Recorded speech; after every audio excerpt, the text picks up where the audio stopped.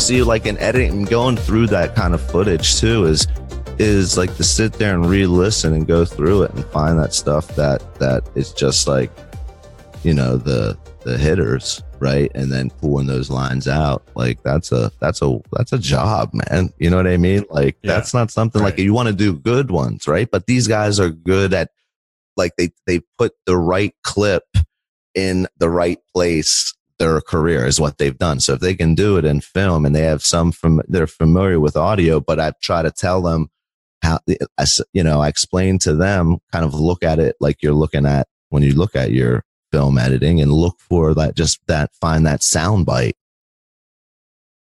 Yeah. So that it actually, and that's the time consuming piece, is you have to actually sit there and listen to the whole thing to pull out your sound bites.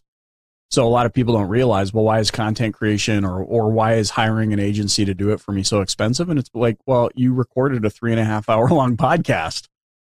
Like, so at minimum, I have to spend 4 hours going through it, just taking notes. And then after that, so you're already 4 hours into this deal before I even lay my hands on a keyboard. Yeah. Yeah. And I'm going to tell you, I'm definitely not going to be the one doing that. Like, I'm not re-listening. No, it's tedious. But do you see, like, from now, all the brands and stuff that you worked with, and like Stewman, do you find like there's a kind of a sweet spot minimum amount of stuff that you want to blast out there? Bro, that you want to put out there? I mean, it's just try to, like, well, the thing is, you get a few from each one, and then you even go back and get them out of older ones, and just you don't have to ring them all out the first time around, because you can always go back and find something else. And it's just get a few out because you just want to build a good catalog. Like, it's not about releasing new ones every day or every week, but it's about putting something back out. The feed is busy, man. Right? There's a lot of action going on in there, man. So that's not, chances are they didn't even peep the thing you posted, the one from episode 13. Yeah. And you're posting ones about episode like 30 right now. They didn't even see or come across the ones that you made before. So it's like, you know, you just want to add to a catalog and then just keep shuffle. And then basically shuffle and release those. I don't necessarily put it out the week that the episode came out. It doesn't have to all coincide and stuff like that. You'd have to have it's not even on that doing it, level. Yeah. Doing nothing but that. But I mean, like, look at what Gary Vee does. He's still pumping out stuff today that was filmed, 5 years ago. Recycle it. Listen, I think that we got too much of a thing on okay, and don't, like, I hate to say this, and it's not, I don't want to be a jerk, I mean, but it's no, it's not like that. No, I'm just saying that because it's like, I think that creating new content and creating content in general is insanely important for, no matter what you're doing. I mean, I've been saying that forever.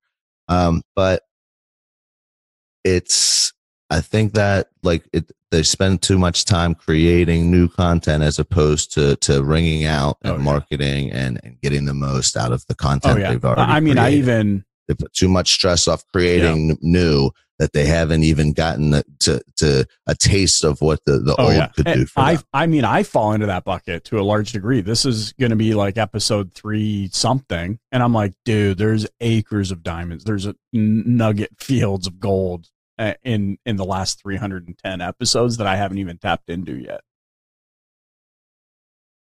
Well, podcasting is different. You constantly got to be creating. If you're a podcaster, you can't go without doing an episode every week or whatever your cadence is, or like you were doing in the C, whatever your format delivery is, you got to consistently deliver on that. Right.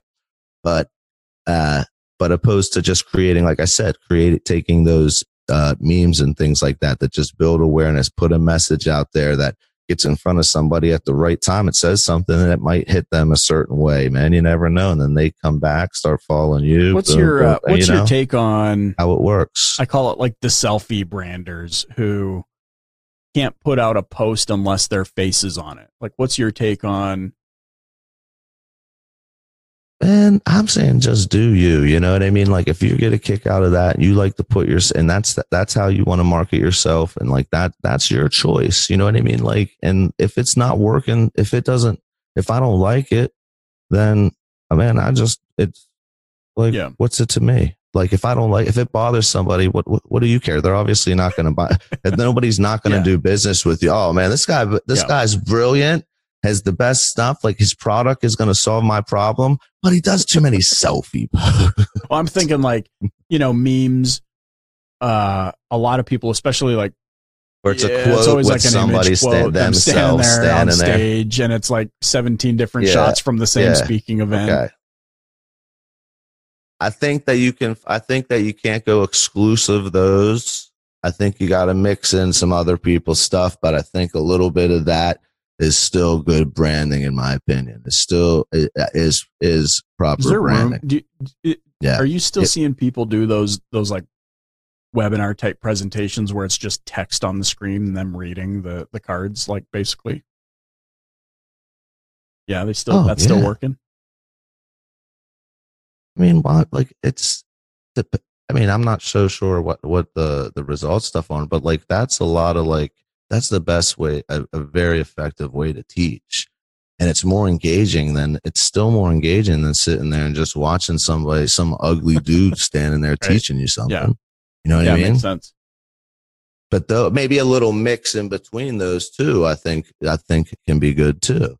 But I think that's where you get like, you're not only hearing it, you're also reading it, and you can see more, you can show more stuff too with graphs. And I'm even seeing this big trend where it's, I don't know what it is, like a Loom video or something, and your headshot is in the bottom corner, and then they're looking at your screen. Yeah. There's like a lot of people out there that, like, if I was in sales right now for that, I'd be doing like, say I'm a Hyundai guy or whatever, I'd be doing reviews of all the things, like new Spy Shot article comes up, I'd be doing a video like that, just reaction review, like looking into it, because like that's how guys like Unbox Therapy and like a lot of these big YouTubers made their whole brand.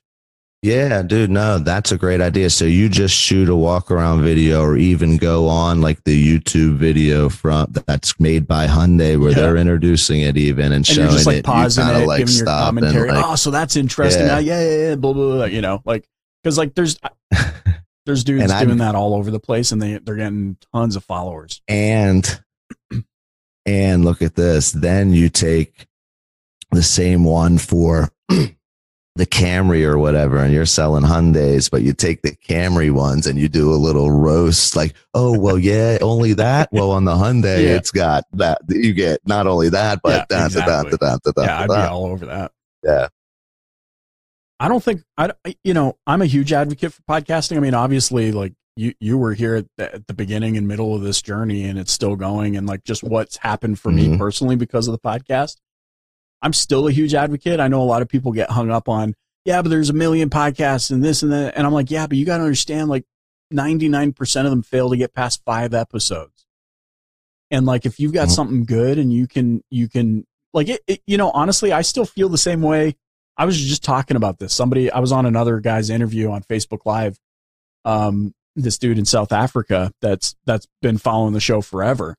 And, and I was like, back in the day, you remember we were at that conference in Atlantic City, and that like the podcast went live and it was just showing up, and I was like, dude, it'd be sweet if 100 people listen to this thing. And before we left the conference, man, we were new and noteworthy.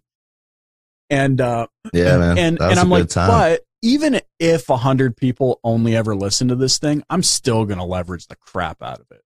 Like, if I'm a realtor, dude, I'm gonna be like everywhere, being like, listen to my podcast, because you're doing that one thing that's different than any other realtor or any other car pro or anything.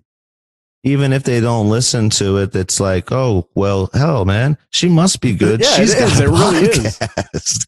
You know what I'm saying? As corny as that is, and that's branding. That's the difference between like the lot of the big players, or appear to be big players, that are probably still bigger players than most players out there.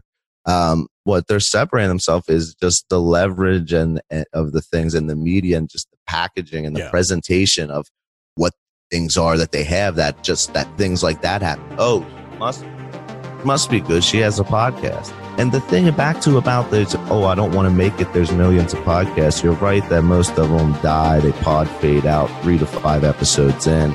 that's not a big surprise because anybody can upload it. And most people just quit, right? Or lazy. But the thing is that what it tells you when there's a lot of podcasts out there is that there's a lot of people listening. The people that listen to podcasts are always looking for more new podcasts to listen to.